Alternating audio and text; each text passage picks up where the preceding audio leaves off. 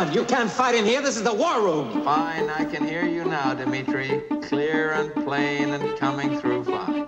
I'm coming through fine too, eh? Good. Then, as you say, we're both coming through fine. Good. Well, it's good that you're fine and I'm fine. I agree with you. It's great to be fine. It's a podcast. Hello and welcome to Fighting in the War Room, episode 20, the review segment for April 25th. It's just me and David today, but that's fine, right? That's it, better than fine.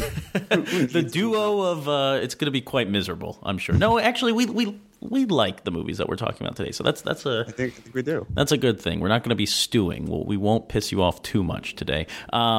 We're going to be talking about we'll find a way. Yeah, we'll definitely find a way, of course, naturally.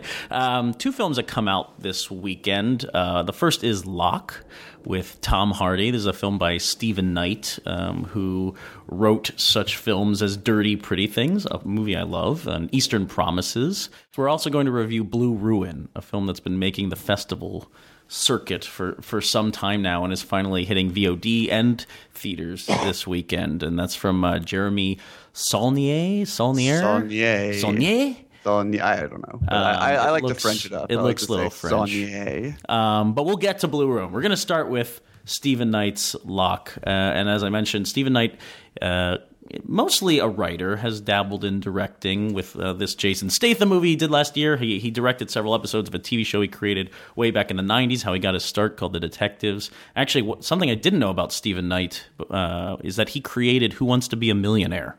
He did indeed. The original British version, which doesn't have a lot to do with the films that he writes, but maybe so sure. It does. I mean, I think he is sort of an expert of putting sedentary men or people really in crisis. That's true. And Locke also is nothing if not, the movie of a man in the hot seat for 85 minutes reaching on his lifelines. And where you can feel the manufactured elements in a way. I mean, both Who Wants to Be a Millionaire and Locke are very much, the hot seat, but where you can see the hot seat, where it's almost like a Saw trap in a way. So why don't you set this film up a little bit for us? Sure. Well, Locke, as you may have heard if you've heard anything about the film, stars Tom Hardy as a man, and the entire film, more or less, I'd like to leave that somewhat open-ended so as not to give you too precise an idea as to where it goes, takes place in his car.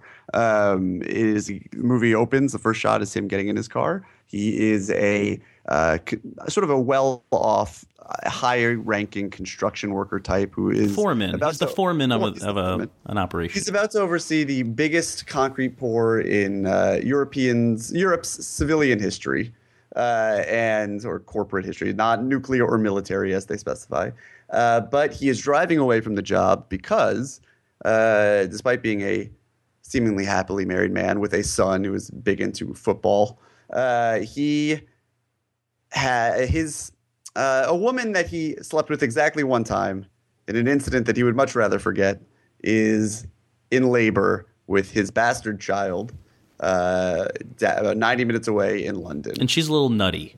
And she's a bit nutty, and I mean she's just sort of, she's very alone in the world, and yes. She found a connection in him, and she's been dwelling on him much more than he has been dwelling on her. But we never, as with everybody else in the film, we never see these people. The only person we see, and this is not much of a spoiler, is Locke himself talking to them via his phone connected to Bluetooth, hands-free, legal. In the car as he drives along the M5 towards London and juggles an increasingly stressful evening. And this really is the rare thriller that's sort of motivated more by stress than it is speed. I think that's part of what makes it so relatable is I think everyone has had, maybe not to this sort of dramatic degree, but a day like this where it feels like the world that they built for themselves is sort of crashing down around them. But on one line, he has, the underling who he's turned this massive job to at the risk of Locke's own job. He's got his wife, who he is now told about his dalliance, and then he's got the hospital where his mistress is giving birth, and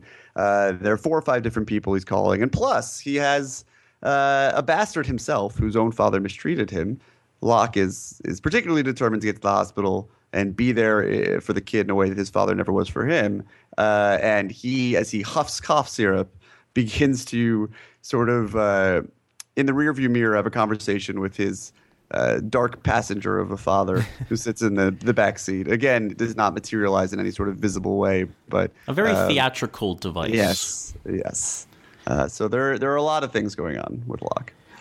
And so when did you see this film? You saw this like right before Sundance. I saw it before Sundance, and then I actually just saw it again to review last week, and it played even stronger for me the second time around, that I was a bit more attuned to what it was going to be doing. Oh, that brings me such relief, because I remember asking you about the film before catching it at Sundance, and you were kind of cooler on it, I think. And, yeah, well, I mean, like I was a little bit more agreeable to some of the stuff the film was doing and appreciated it more. It really feels like a cross between Gravity and Abbas, like the films of Abbas Kiarostami, especially 10, which are so attuned to cars as this sort of private yet public space. But it really, I mean, there's the human element to its suspense, as I mentioned, sort of the stress of it, that I find so much more palpable than something like Gravity, which is hard to really put yourself in quite the same way. But there's a lot of talk in the movie. Full stop. There's a lot of talk in the movie, but there's also there are a lot of like metaphors he's talking a lot about that are very on the nose. He's talking a lot about concrete and like putting bad concrete into the base of a building and the building cracking around it. And it's sort of like, he's a very solid guy and he has this solid life, and he made one mistake. And now this one mistake that he made on one lonely night is going to cost him his entire life. But the metaphors, I think, the second time I saw it, I was able to sort of excuse some of the more screenwriterly bits of it, because I feel as if Locke has been preparing for maybe not a night quite this stressful, but to deal with the situation for a few months now, and has been endlessly rehearsing his rationales and justifications for these things in his head.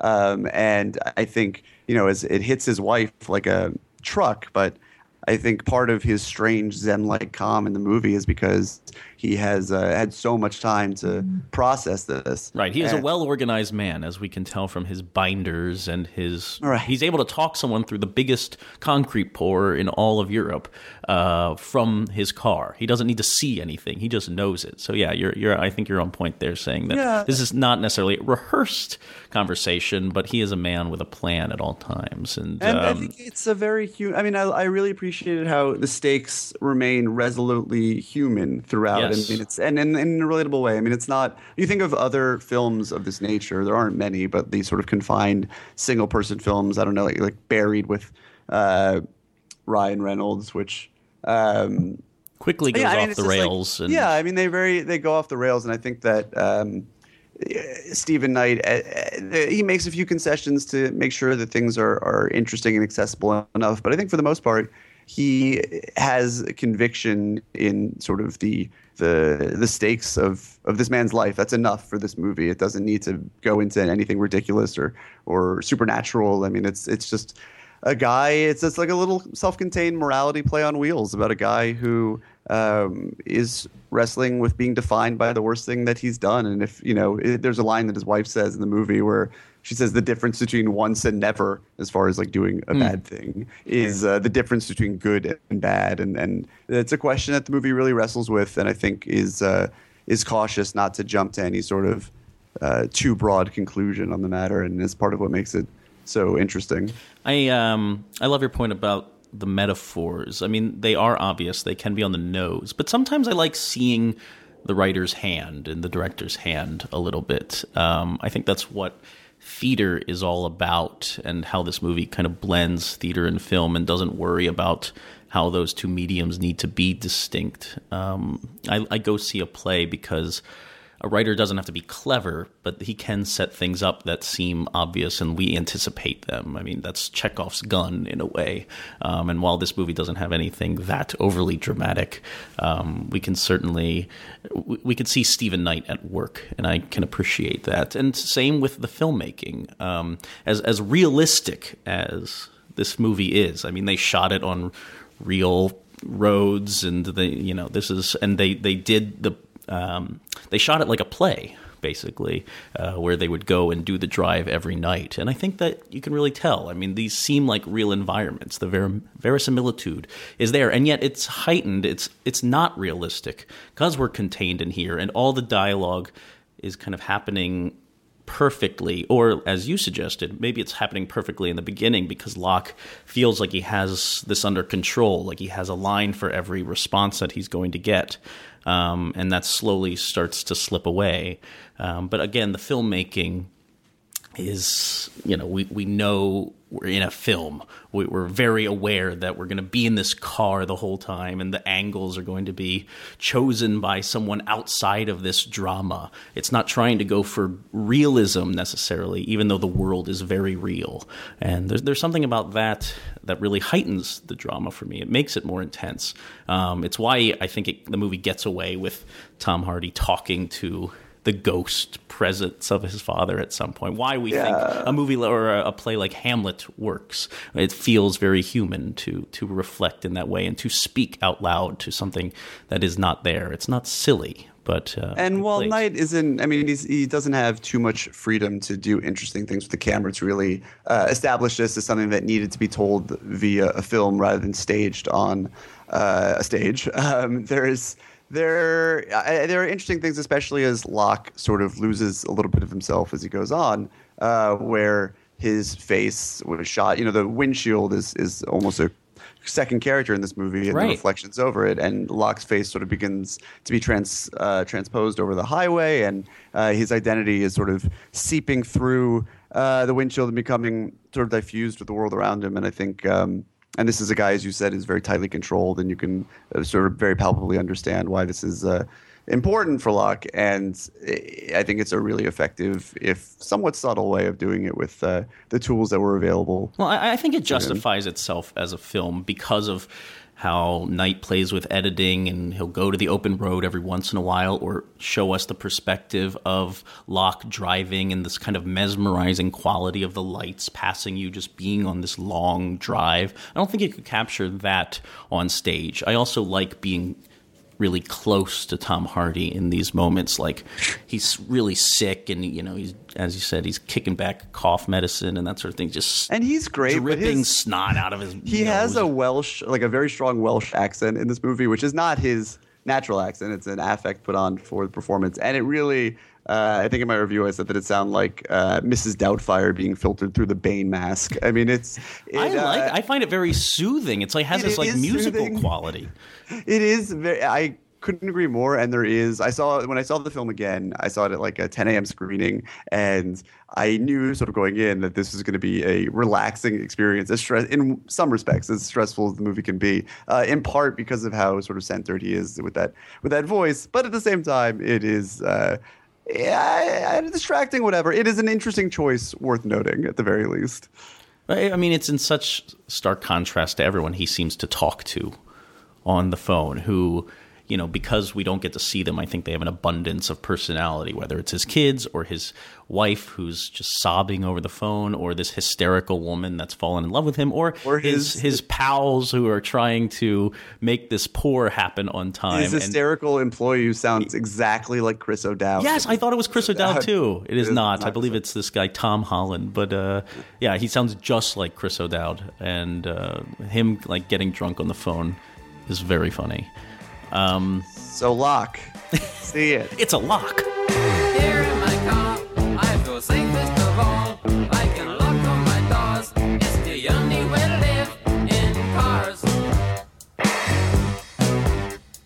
Here in my car, I can. So I just saw Blue Ruin, hours before we are having this conversation, and this is a film that has been making the rounds at festivals, as I mentioned, since Cannes. I've missed it so many times. I first missed it at Cannes 2013, and then I missed it at Toronto, which I didn't go to, and then I missed it at New York Film Festival, and I missed it at Sundance again this year, and I've missed this movie so many times, and at every festival, people seem to be losing their minds for it.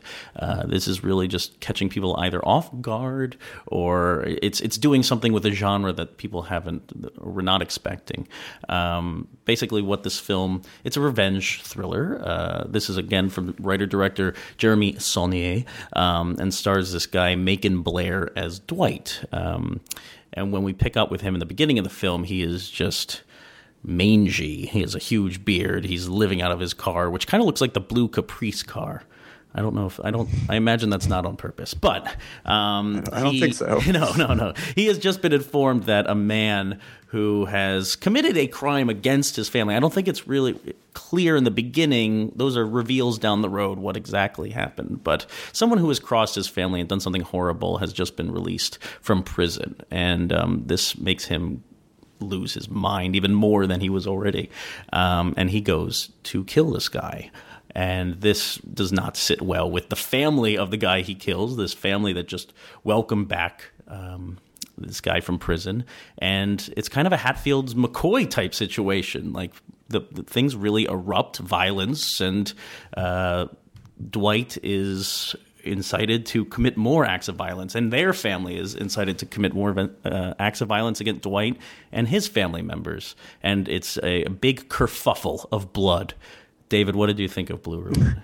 I think Blue Ruin is excellent. I unfortunately, my comments are probably going to trend towards the macro and generic, because I haven't seen the movie in about 7 months. But I'll try and dig up details from your memory.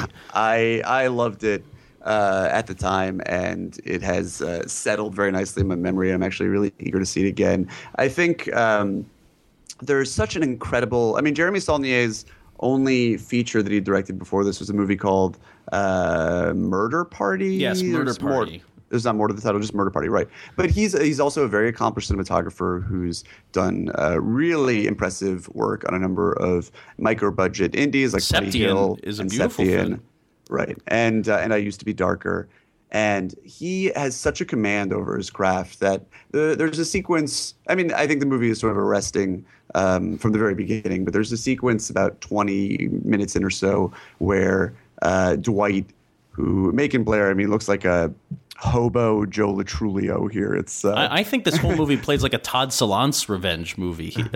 Dwight looks like a Todd Solondz maybe, but maybe in terms of some of the characterizations. But the way the movie moves and how sort of immaculately comes together is far outclasses anything Todd Solondz is capable of. But and especially the fluidity of it. But there's a scene anyway where he holds up in his sister's house and defends it in a sort of adult harrowing version of Home Alone from these home invaders. And like, within the first half hour of the movie that you were watching some like very upper tier filmmaking, because from the most sort of, because at this point you still only have so much story, and even with the meager ingredients that you've been provided to that point, it's absolutely breathless how this cuts together and what he does with it, and how in tune the performances are with the action that's happening. And it's the rare film that you can really you get that sense of confidence so early, especially when you know very little about the filmmakers going in and have no reason to be prepared for that sort of thing. And you can just sort of give yourself over to it, and the movie never does anything to betray that. As it goes on, it just gets stronger and stronger. It understands the weight of violence, both in the real world, but also, I'd say even more crucially to the movie, violence cinematically. It understands that having constant waves of gunfire and having people blown apart for minor infractions, whatever, dilutes the power that simply having a gun on screen and putting people in these positions can have. And so every confrontation is imbued with such a weight, and I mean, it's really thick with this atmosphere that just like two guys, one of them in the trunk of a car and one of them standing with a gun nearby, or people, like everything is just has such like this density of meaning to it that never abates. And I mean, I think that this is really one of the major sort of American discoveries of I guess it's last year or this year, whatever year. It's this year. It's finally coming out this year. We're qualifying it as a 2014 film. I think the power of an anamorphic image. It's been a while since I've seen a film where just like having widescreen images and having worthwhile landscapes or interiors to capture has really been so appreciated or so well composed. I agree with you that there's a lot of gravity in these scenes where he's just holding a gun or he doesn't really want to kill anyone, but he feels driven to kill and take revenge. This is the revenge here is like pulling teeth for Dwight. He's not running out the door and just chasing people because he deserves to take this revenge. And it's not like Straw Dogs. It's funny because you mentioned Home Alone in this instance, and it's much more Home Alone-like than it would be something like Straw Dogs, where people seem really certain that they want to take that revenge. Here it's like a frightened child. He just doesn't know what to do necessarily when these guys are coming in and barging through the house, and yet he knows he has to take some sort of action. I mean, he's kind of a revenge savant. And I mean, there is a very sort of savant-like quality to his whole performance because he's so sort of uncommunicative. He has a lot of difficulty,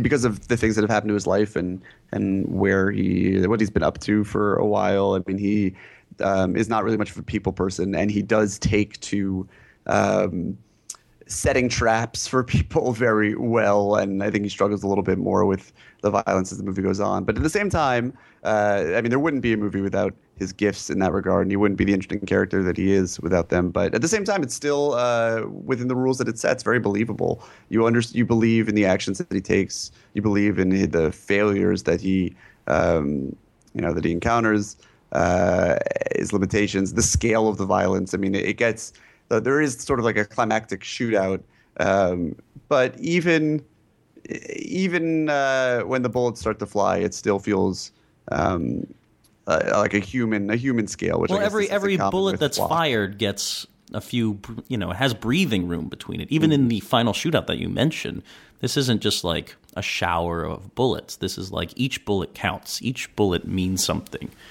to the future here. And what I love the emphasis that Jeremy puts on this, on the family, on the legacies of both of these families through photos, through memories, just what it means to be picking people off. Because when you shoot somebody and take revenge, you're wiping their whole future away, and that means their past, family photos are the only thing left, this happy memory, this tangible way of remembering them. And Buzz McAllister. Devin Rattray, who played Buzz McAllister. Was in Nebraska last year. Was in Nebraska. He shows up here again and sort of delivers. I think his performance really typifies why this movie works so well, because I think the character has all the potential for being a cartoon, and I think in lesser hands would have very quickly become one. But there's such a detectable humanity in his performance and a great sense of levity. I mean, the movie's very funny. No, the movie's very funny. That's why I brought up the Salons comparison, not so much in the filmmaking aspect, but of the tone, just that I'm laughing when he, there's a sequence where Dwight has been shot in the leg with an arrow, and he has to go to the drugstore to find things to mend himself up. And the way that Jeremy Saulnier films that, just like with the inserts and with this tone and just all these normal people wondering what the hell is going on. Why is this guy bleeding? I don't know. It's just a really well choreographed scene to kind of maximize the comedy in this grim moment. And the Rattray character, I mean, he is an ally to Dwight. He helps him, but he also is a bit skeptical, a bit reluctant to do so. And I think that he is a beacon for the audience, and he's this guy who is this sort of boisterous Southern guy who's runs guns and has giant sniper rifles, and he is sort of our window into this story, our reference point. And I think that it sets a really it puts you sort of on edge, and this is sort of off-kilter way of going through the rest of the movie that works really, really well. But I think this is a movie that has such a unified sense of purpose and never really missteps. And I think it's rare to see from people who have, 30 features to their credit, let alone one. And I mean, I recommend this as highly as anything we've talked about this year. I think it's definitely, and I would definitely see it in a theater if you could. I mean, it's something that's said very often about these better movies that premiere on VOD that it's worth seeing in a theater. But there's such a suffocating atmosphere to this movie. I mean, you get so swept up in Dwight's revenge saga that it's really, I think I would really lose something if you weren't seeing it in a theater. So Blue Ruin is out on VOD today and in theaters, so you have the option. But David says go see it in theaters. I do too. That anamorphic photography, because Soleil did the cinematography as well. He shot his own movie, and it looks gorgeous. And I just think every frame is so well constructed and then pieced together so well. This is a very simple movie. It's similar to Locke in that way. It's really kind of boiling down what this drama could be in a larger scale production. And I'm happy to see something so simple and so contained and so understanding of its macro and micro. So, Blue Ruin. See it? See it. Swigger blue ruin is hell I get by. Can't think of a shorter way to go and get high. Couple of swigs and I believe my own lies. Swigger blue ruin is hell I get by.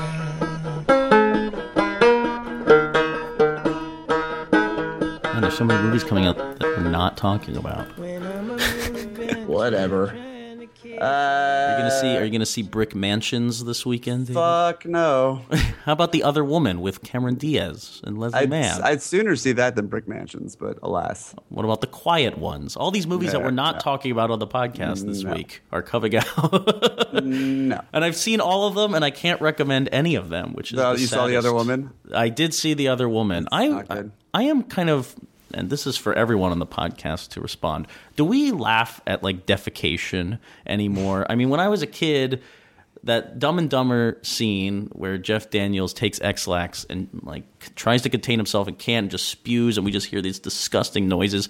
That was really funny, and maybe that's because I hadn't seen it before or it hadn't been done before. It was just so gross, and Daniels plays it so well that it works. But like this exact scene is emulated in The Other Woman. With Jaime Lannister from Game of Thrones. And I'm like, why? This is not something I need to see. I'm not laughing at it. Why is shitting wildly not funny anymore? We definitely crossed a Rubicon with, what was it, the Change Up? What was the one where... Oh, yeah, the Change Up is where the baby the like shits shit, on... I on mean, Jason Bateman's face. Oh, my God. That's I think... poop is immortal. It's one of those things that will always, I think it's just like in a primitive physical way will always be funny. But so wait, do you agree that the Dumb and Dumber scene is funny? Do you recall It's hysterical. This? Okay, good. But I don't know why these other ones do not work. Like all poop, it needs to be deployed effectively and in the right places. And I think it's grossly, no pun of course intended, misused in very many lazy movies. And I think it's also a very helpful barometer for what kind of experience the movie is going to deliver. Because I think if you see a movie like The Other Woman, which I have not seen, but Patches has, and it has a lazy, hackneyed, unfunny poop sequence, you can probably rest assured that the rest of the movie follows suit. Yeah, there's nothing really setting up for that moment. And by the time you get there, 90 minutes into the movie, when they're finally torturing this guy and he takes X-Lax and shits himself, I don't need that. I don't need that in my life. Although I should have seen it coming, because early in the film, they cut to a dog and he just poops on the floor. Foreshadowing. You gotta learn how to read a movie. Oh, my God. These metaphors. I need them to hit me over the head like Locke. That's what, why couldn't The Other Woman be like that? Anyway, so Other Woman, no. Brick Mansions, RZA actually quotes Wu-Tang in the movie as a line of dialogue. Luc Besson, you are not funny. Stop it. Stop this. And The Quiet Ones, yikes. Jared Harris, I don't watch Mad Men. Is there a reason he's not on Mad Men anymore? Probably a good one. Is that a spoiler? Yes, that's a serious spoiler. He is not on Mad Men anymore. It's a spoiler as to why. It was like 2 years or 3 years ago, but I don't want to suddenly ruin it. I haven't watched it yet. So. It would be a spoiler to me, so thank you for not spoiling it. But let's just say he was on Mad Men. Okay, he needs to go back to Mad Men. That's probably not possible. Don't spoil it. No spoilers. This week's lightning round question was in honor of the other woman. What is your favorite on-screen marital infidelity? Which is a really weird question to ask. I'm sure people were uncomfortable with it. But a few of you answered, so why don't we pick our favorites? David? Yeah, I'm going to go with Jerry Davey at HorrorGeek333, who says, Deborah Messing and Hank Azaria in Along Came Polly because you screwed the scuba instructor on our honeymoon. But really, I will usually always pick anything to do with Along Came Polly, especially in the wake of Philip Seymour Hoffman's untimely death, because that has one of his greatest performances. And the immortal scene towards the end. White chocolate. Reassessment culture coming. No, I was there on day one. I saw that movie on opening fucking Why night did you? Why did you see it? hysterically. What made you go see Along Came Polly on opening day? What's wrong with you? It was a different time in my life. Yeah. But Philip Seymour Hoffman's performance in that otherwise mediocre movie has really stood the test of time. I'm going to go with at Duncan Houst, who said, while giving nothing away, and I will not either, the ending scene of Bastards, as horrifying as it is, there's something gloriously sadistic about that. I love that movie. Did that movie come out? Yeah, it came out in October last year. This is Claire Denis' Bastards, which involves some serious corn. It's on Netflix right now, Netflix Instant. Oh, well, I will not get into it here. I will not spoil it, but immediately go to Netflix. I really enjoyed that movie. It is quite unsettling. And that about wraps things up for this week's Fighting in the War Room review segment. Thanks, everybody, for listening to David and I yammer on about two fantastic films that you should probably go out and see this weekend instead of the quiet ones. Or maybe just watch Jared Harris's Mad Men episodes. I don't know what you're going to do this weekend. But thanks for tuning in. Why don't we tell the people where to find us on the internet? David? I am David Ehrlich. You can find me on Twitter at David Ehrlich and at Criterion Corner. And these days, most of my writing appears on The Dissolve and the AV Club. And I'm Matt Patches. I write on the internet as well. I just wrote about Locke. I interviewed Tom Hardy at Grantland. He has the craziest e-cigarette I've ever seen in my entire life. It was like I can't even. It was long and black. It was just so cool. Vaping is cool again. It was like Audrey Hepburn cigarettes. That's what it's like. Anyway, I did that on Grantland. I write all over the place. I put it on mattpatches.com, and I'm on Twitter at Mr. Patches. And that wraps things up. We'll talk to you next week.